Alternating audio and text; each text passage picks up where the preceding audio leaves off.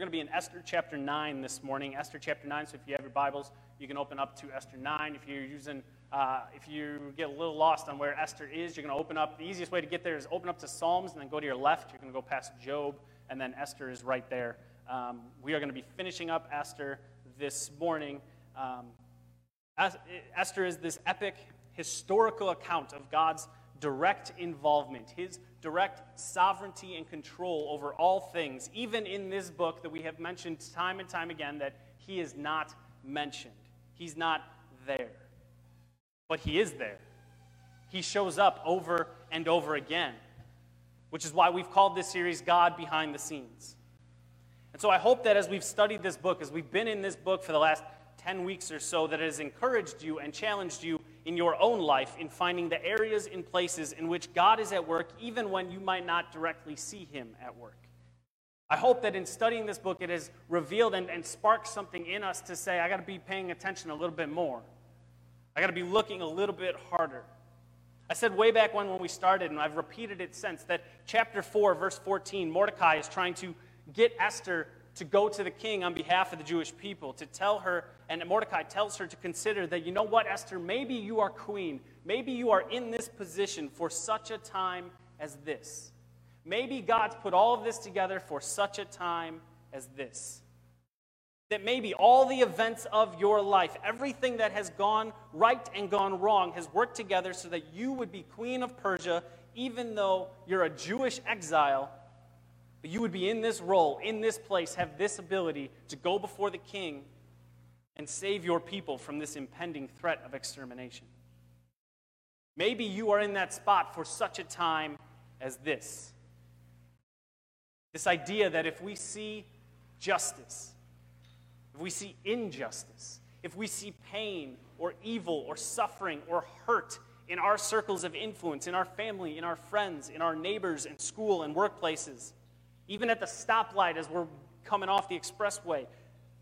What if you are in that place at that moment for such a time as this? Maybe God put you right there so that you could step into that moment and be the light of the world that God has made you to be. Because if God is as sovereign as we claim him to be, then that means that nothing is by accident. Nothing is by chance. Nothing is just luck. If God is sovereign, then that means every interaction, every conversation, every moment is charged with the opportunity to step into a situation that God has orchestrated from before he said, let there be light. And so what if we begin to see our lives in that way? We begin to see our lives as such a time as this moments. And I pray that's something that we cling to and long for long after we are done studying this book of Esther. So let's pray, and then we're going to jump in and finish up Esther this morning. If you're looking for seats, we've got seats down front if somebody's looking for seats. Let's pray. Heavenly Father, we thank you for this morning. We thank you for this opportunity to gather virtually, to gather in person, to be in your presence, to set time aside to enjoy you, to experience you. God, we come and from a variety of backgrounds. We come with even just a variety of different ways this last week, these last even 12, 10, 24 hours have gone. We have lots of things on our minds, lots of things on our hearts. We are pulled in directions. We are weighed down, Lord, this morning, now, here, in this place. Help us to just enjoy you, to hear from you, to set aside those different things that might distract us, that might pull our attention away from you, because you have a word for us this morning. Because if we believe you are as sovereign as you say you are, as the Bible says you are, as we know you to be, then that means we're in this section of Esther this morning, today, for a reason. You have us here. You have something you need to tell each and every one of us. So Lord, help us to have eyes to see and hearts to believe and minds to comprehend and hands and feet to respond to what it is you have for us this morning. Lord, as I preach, let the words of my mouth and the meditations of all of our hearts be glorifying to you. We pray all of these things because of Jesus and in his name. Amen. All right, so we're going to be in Esther 9. We're going to start in verse 20. Esther 9, starting in verse 20. Mordecai recorded these things and sent letters to all the Jews who were in all the provinces of King Ahasuerus, both near and far, obliging them to keep the 14th day of the month of Adar and also the 15th day of the same year by year, as the days on which the Jews got relief from their enemies, and as the month that had been turned for them from sorrow into gladness, and from mourning into a holiday, that they should make them days of feasting and gladness, days for sending gifts of food to one another and gifts to the poor. So the Jews accepted what they had started to do and what Mordecai had written to them. For Haman the Agagite, the son of Hammedatha, the enemy of all the Jews, had plotted against the Jews to destroy them, and had cast pur, that is, lots, to crush and to destroy them. But when it came before the king, he gave orders in writing that his evil plan that he had devised against the Jews should return to his own head, and that he and his son should be hanged on the gallows. Therefore they called these days Purim, after the term pur. Therefore, because of all that was written in this letter, and of what they had faced in that matter, and of what had happened to them, the Jews firmly obligated themselves and their offspring and all who joined them, that without fail they would keep these 2 days according to what was written, and at the time appointed every year, that these days would be remembered and kept throughout every generation, in every clan, province, and city, and that these days of Purim should never fall into disuse among the Jews, nor should the commemoration of these days cease among their descendants. Then Queen Esther, the daughter of Abihail, and Mordecai the Jew gave full written authority confirming the second letter about Purim. Letters were sent to all the Jews in the 127 provinces of the kingdom of Ahasuerus in words of peace and truth, that these days of Purim should be observed at their appointed seasons, as Mordecai the Jew and Queen Esther obligated them, and as they had obligated themselves and their offspring with regard to their fasts and their lamenting. The command of Queen Esther confirmed these practices of Purim and was recorded in writing. King Ahasuerus imposed tax on the land and on the coastlands of the sea, and all the acts of his power and might, and the full account of his high honor of Mordecai, to which the king advanced him. Are they not written in the book of the Chronicles of the kings of Media and Persia? For Mordecai the Jew was second in rank to King Ahasuerus, and he was great among the Jews and popular with the multitude of his brothers, for he sought the welfare of his people and spoke peace to all his people. So I have, as we go along, a few different R words to help you if it helps with taking notes or just remembering where we're at. And remember is actually the first one. Remember. In verse 20, Mordecai wrote the events down and sent them to the people. The events of what has taken place throughout this whole story, but it was specifically what took place on that day where there were 2 dueling edicts signed and sealed by the king of Persia played out. One allowed any of the Jews' enemies to attack them and annihilate them without any repercussions. The other allowed the Jews to defend themselves to whatever extent they had to, also with no repercussions. And the results of all of this was that the Jews were victorious in defeating their enemies to the tune of 75,000 killed. These events were collected and kept and read and reread. And not only those, but the events leading up to it surrounding Haman and Esther and Mordecai and King Ahasuerus. They were read and reread so that they would remember. That they would remember what God had done. Even in the midst of this book, there are summaries within it to remind you of what God has done. We have one even in the passage we read this morning. So, for those of you who haven't been paying attention, or if you're just joining us, verse 24 and 25 gives a brief summary of what has happened in these last few chapters. Haman the Agagite, the son of Hammedatha, the enemy of all the Jews, had plotted against the Jews to destroy them, and had cast pur, that is lots, to crush and destroy them. But when it came before the king, he gave orders in writing that this evil plan that he had devised against the Jews should return on his own head, that he and his son should be hanged on the gallows. It's written down, and Mordecai sends it out, and the idea is remember. Remember what God did. This was a common instruction and practice for the Jewish people.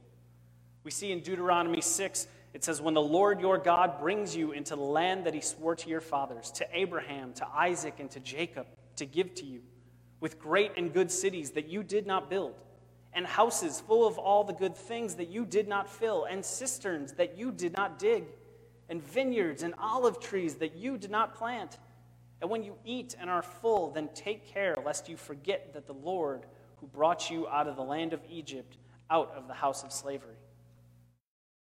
Solomon writes in Proverbs 3, "Do not forget my teachings, but let your heart keep my commandments.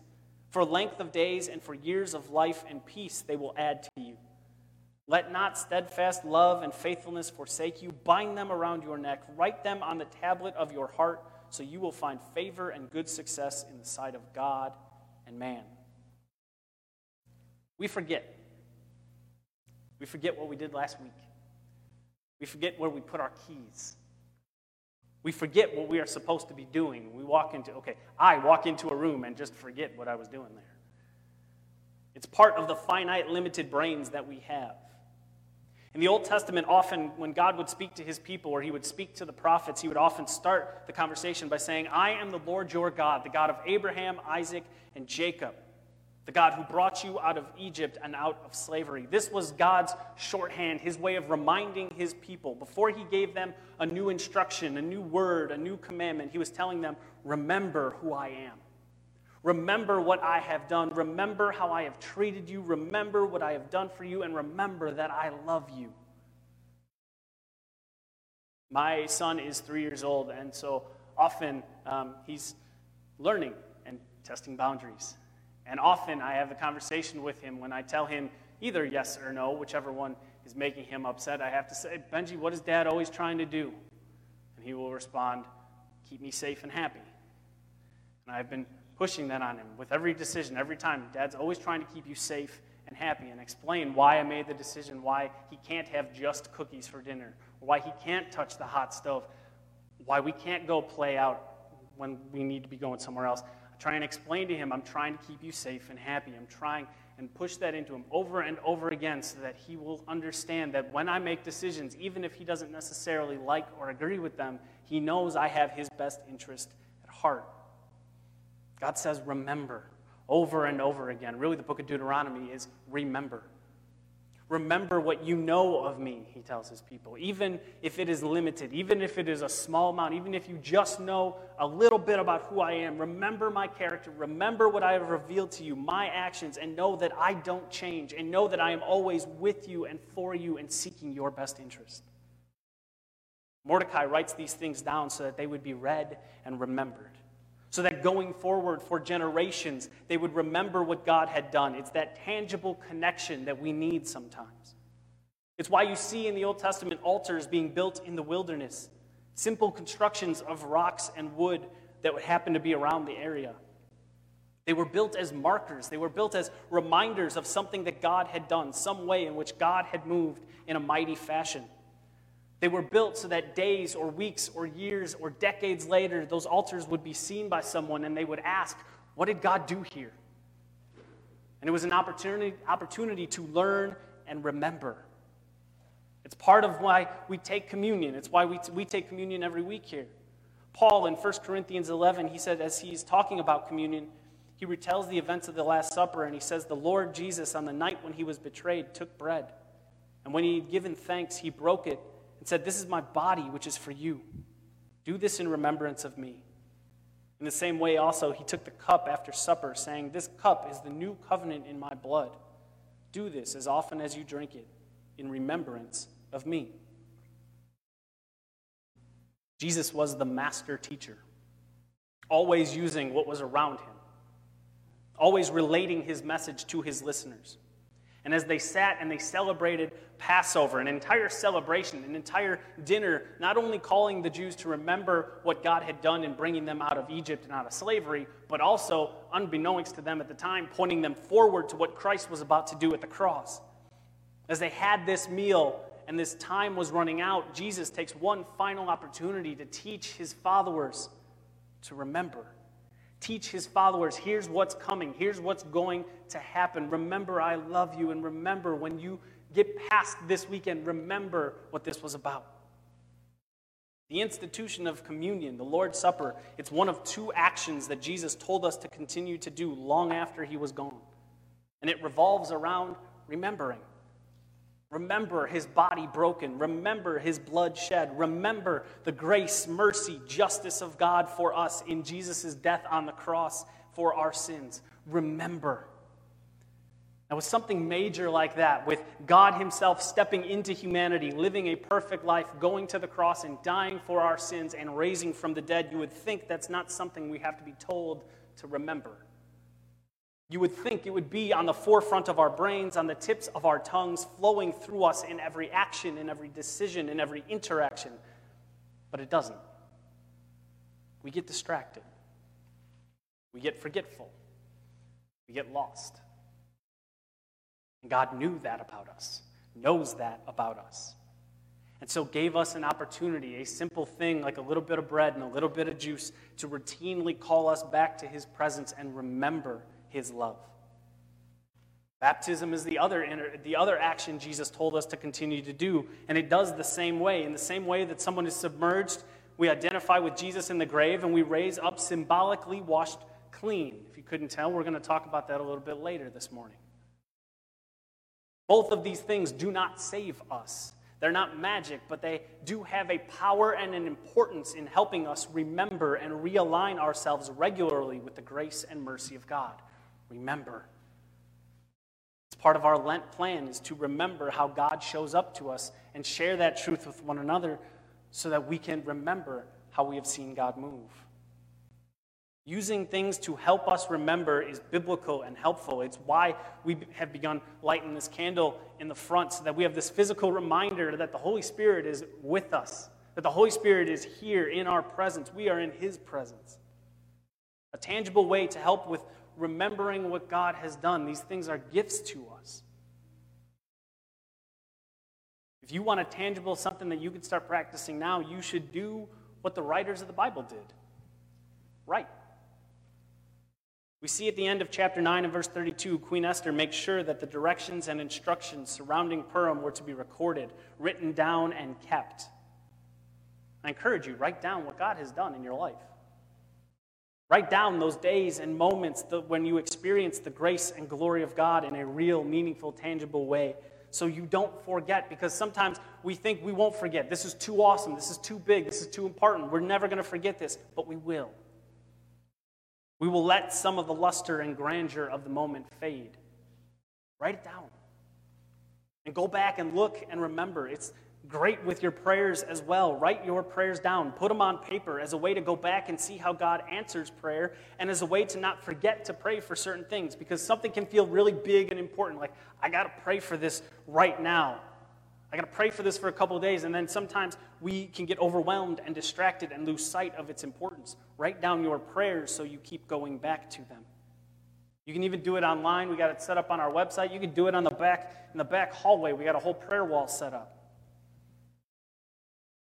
Write these things for yourself. Keep a journal for yourself.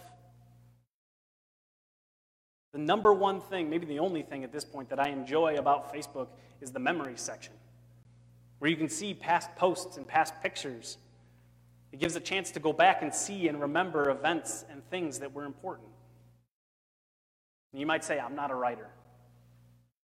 Okay, it's not for anybody else. You could write in code, write in shorthand, write in your messy handwriting. It doesn't matter. It's not for anybody else. It's for you. Let me tell you, as a person who used to journal often, and it's a discipline that I miss and I want to pick back up, but having done it for a long time and having notebooks filled with prayers and thoughts and frustrations and joys and celebrations, it's an encouragement on those dark days to go back and remind myself, God has never left. To even see those times and those prayers where I'm pouring my heart out to God and frustrated and angry, and then to look back and say, and remember how God pulled me from those situations. To remember that God has never left and will never leave. Remember what God has done.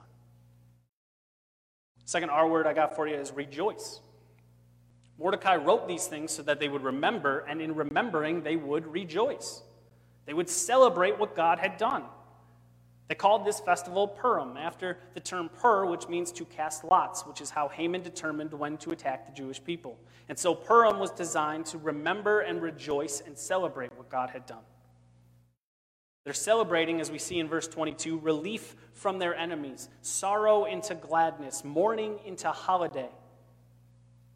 This is definitely reason to celebrate, reason to rejoice. And part of that celebration, we learn, revolves around the giving of food and gifts and being generous to the poor. I had a friend of mine in college once say to me, God made fun. And God likes it when we have fun. God takes celebrations and fun so seriously that if you read the books of Leviticus and Numbers, you will see instructions on how to celebrate certain festivals, certain holidays. And if someone does not party hard to the glory of God, they are to be cut off from the people.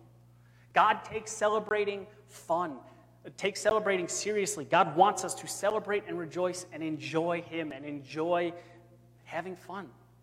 God wants us to party, to celebrate and be merry. And so as you remember who He is and what He has done in and through and for you, rejoice in that, celebrate that, enjoy that. In this instruction here, we see the giving of food as a big part of this celebration. We'll talk a little bit more about that in a second, but food is love. In the Old Testament, just to cook for someone was important. To have a meal with someone to be at the table with someone was the most intimate thing you could possibly do. It's why Jesus was constantly getting in trouble with the Pharisees, because He would have dinner with those who the Pharisees deemed as unworthy. But Jesus was constantly teaching us everyone's invited to His table. We also see being generous to the poor as a major element to celebrating this holiday. It's a fun, community-based holiday, and in that case, as is the case with most Jewish festivals, it's about community. It's about thinking beyond yourself. Think about how you can care for and benefit others as a reminder of how God cared for and benefited the Jewish people in this account. Rejoice. We talked a few weeks ago about joy and saying that joy should be the marker of the Christian church, that we should be known as a people who can enjoy and rejoice in our faith in God, even when things look bleak, even when things look dark and scary, because of our knowledge and faith that He is in control of all things at all times. So rejoice. Third R word I have for you is resolve. In verse 27,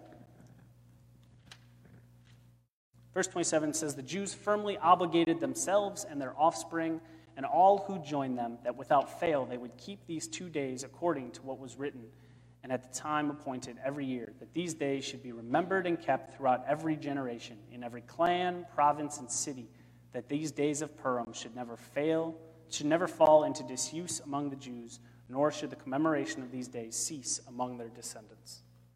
The Jews obligated themselves and their offspring. It's repeated again in verse 31. They and their offspring obligated themselves to remembering and rejoicing. To obligate is to be compelled to do something, to be committed to doing something, to be resolved to do something. Resolved among themselves to remember and rejoice. Because they understood what had happened. How God had moved, how God had taken a situation that was so dark, that was so ugly, and brought His light and grace and mercy into it. How He had reversed the course that they were set on. How they were set for destruction and despair and instead found protection and rest. They knew this tangibly. They knew this experientially. They each, as individuals, had seen firsthand what was going to happen to them and how God stepped in and changed their present and changed their future. And after experiencing this, they resolved among themselves to make sure the party wouldn't stop. That it would continue year after year. It wouldn't be something they would do for a few years and then just kind of let it fade away because it got stale, because it was the same old thing every year. No, they were committed to never forgetting what God had done, to never stop celebrating what God had done, to pass that along to their children, to their children's children, to generation upon generation. They were obligated to continue passing it forward. I don't know about you, but I hear and think about obligation. I think chore. I think burden. Right? Literally, it's a thing we have to do. We are obligated to go to work. We tend to avoid or not like to put ourselves in situations where we are obligated. And we don't like to make someone else feel obligated either, right? We don't want to make someone else feel burdened, make someone else feel like they have to do something. One of the things I hear often from people who maybe grew up in church and fell away from church is say, you know what, I had to go to church every week. My parents forced me to be in church every week. I don't want to do that to my kids. I don't want to obligate my kids to be in church every week. Obligation is not a bad thing. It means something is important. When we make community life secondary, when we make community life flexible and ignorable, when gathering with God's people on Sunday or investing in community groups, when serving one another becomes arguable, flexible, debatable, what are we teaching our friends and our family who aren't Christians? What are we teaching our kids? When we decide that Sunday is important as long as it doesn't interfere with any other activity. When we decide we'll attend that potluck dinner, that special service, as long as something better doesn't come along. As long as we don't have something else more enjoyable to do. I can't be in church this week. I got guests in town. I don't want them to feel obligated to come. Why not? What's so bad about inviting friends and family to church? Now, I realize I say all of this, and we've been meeting in person for like 4 weeks?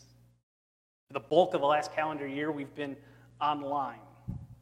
And I know online church, and for those of you who have tuned in, thank you for being tuned in. And I know online church is not the most fun. It has not been easy, that this last year has been a struggle and a challenge to continue to see community flourish. But I also know that God's word calls us in Hebrews 10 to consider how to stir up one another to love and good works and not neglect to meet together, as is the habit of some.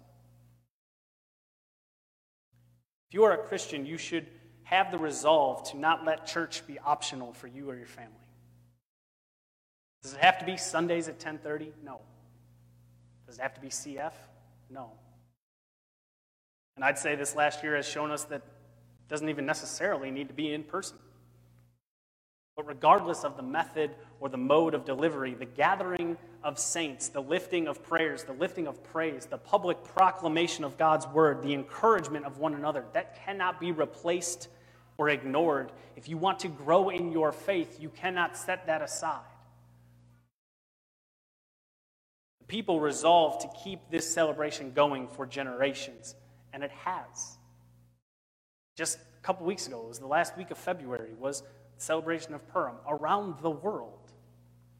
I spoke with a friend of mine who's a messianic Jewish friend of mine, and we just talked about, I just wanted to know, what is this about? What is this like? Explain, give me the inside scoop. And he used the words fun and festive over and over.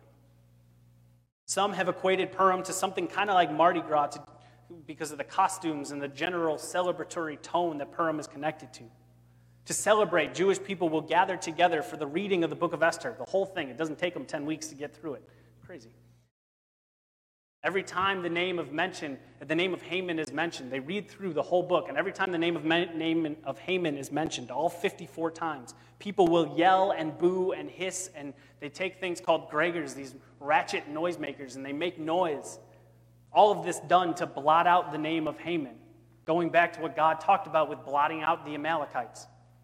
In early days, they would write Haman's name on stones, and they would smash the stones together, or write his name on the sole of your foot, and you would stomp during the service until his name was literally faded out. During celebrations the night before and the second day, kids and adults will dress up in costumes, sometimes as people from the story. So somebody would be Mordecai or Esther or the king. They will wear masks as a nod to Esther masking her true identity. They also deliver food to one another. They bake and cook and bring baskets of food. A staple of this is the Hamantashen. It's a cookie. Hamantashen literally means Haman's ears. They're these little triangle cookies filled with fruit. They're apparently delicious. And during the holiday, you are expected to go above and beyond in generosity to the poor. It almost kind of has a Christmassy kind of feel to it, doesn't it? 2,000-something years ago, after all the blood had been shed, Mordecai and Esther declare, remember what God did for us, rejoice in what God did for us, and resolve to never let this fall away. And here we are, and it still happens. It is still clung to and celebrated. It is passed from generation to generation. They remember and rejoice in what God did for them, and they resolve to teach that to their kids and to anyone else who joins them. Is that not the heart of what we are called to do as Christians? That we are to share the gospel with our kids, with our friends, with our family, with anyone who would join us. I mean, that is the heart of the Great Commission, Matthew 28. Go therefore and make disciples of all nations, baptizing them in the name of the Father and of the Son and of the Holy Spirit, teaching them to observe all that I have commanded you.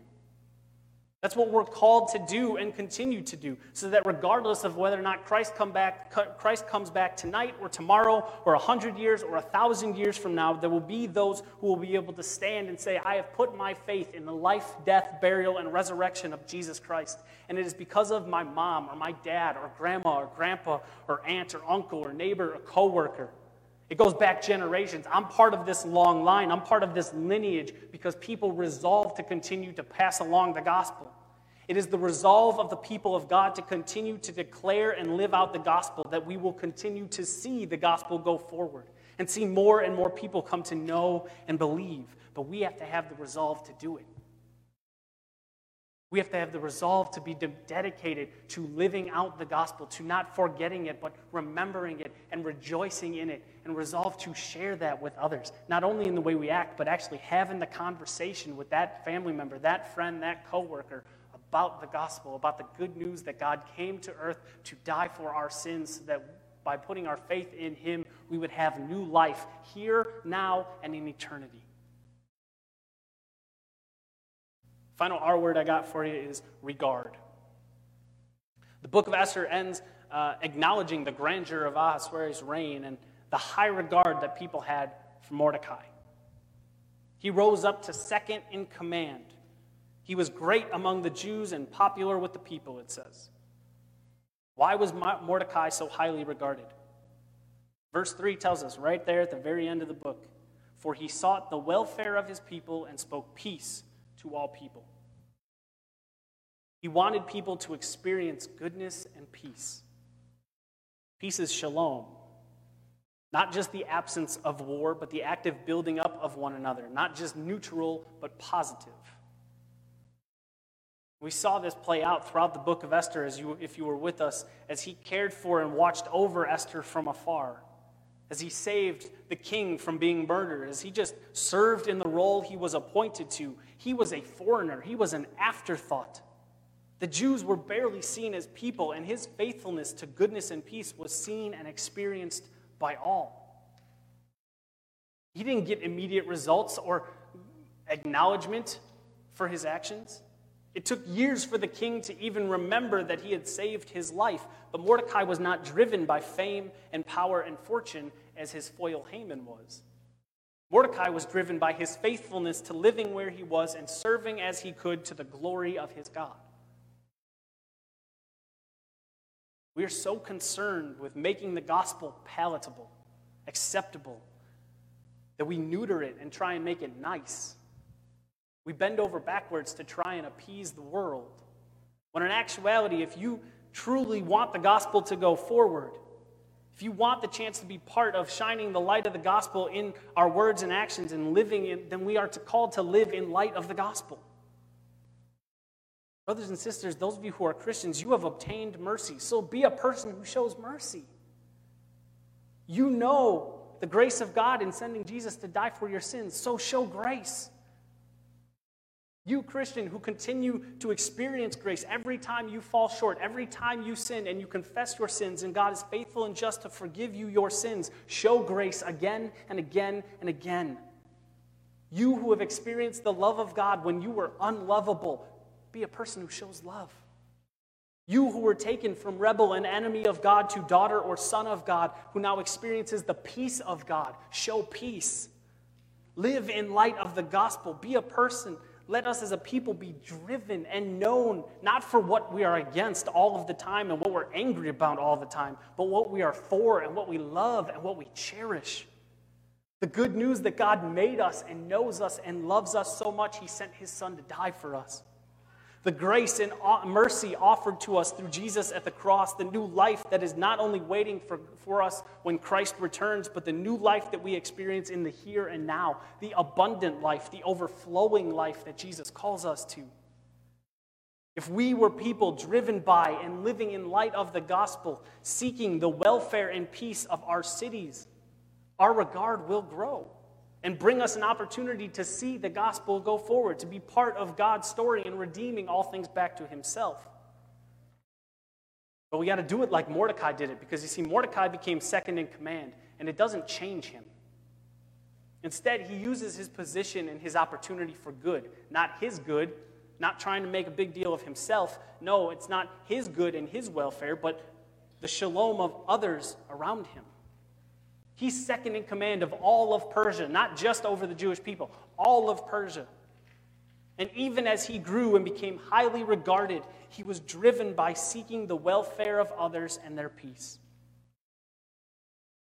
May we be a people who do likewise, so that the name of Jesus would be lifted and exalted, and others would find the goodness of God and the peace that comes from being in a right relationship with him, based not on us, but based on our faith in the life, death, burial, and resurrection of Jesus. Brothers and sisters, remember what God has done for you. Rejoice in what God has done for you. Resolve in knowing God deeper and deeper still. And as you do that and you gain the regard of others, use that to be the light of the world that God has made you to be. Let's pray.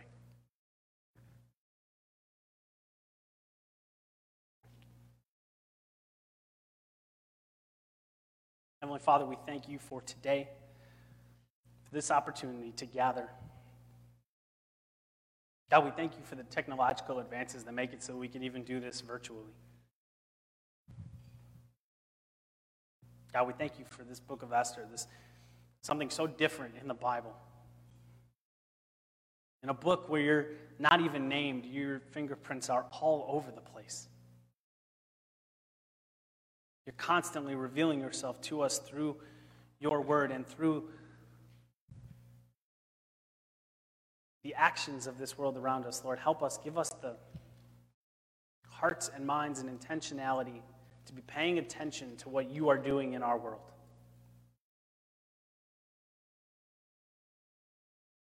God, we are forgetful people.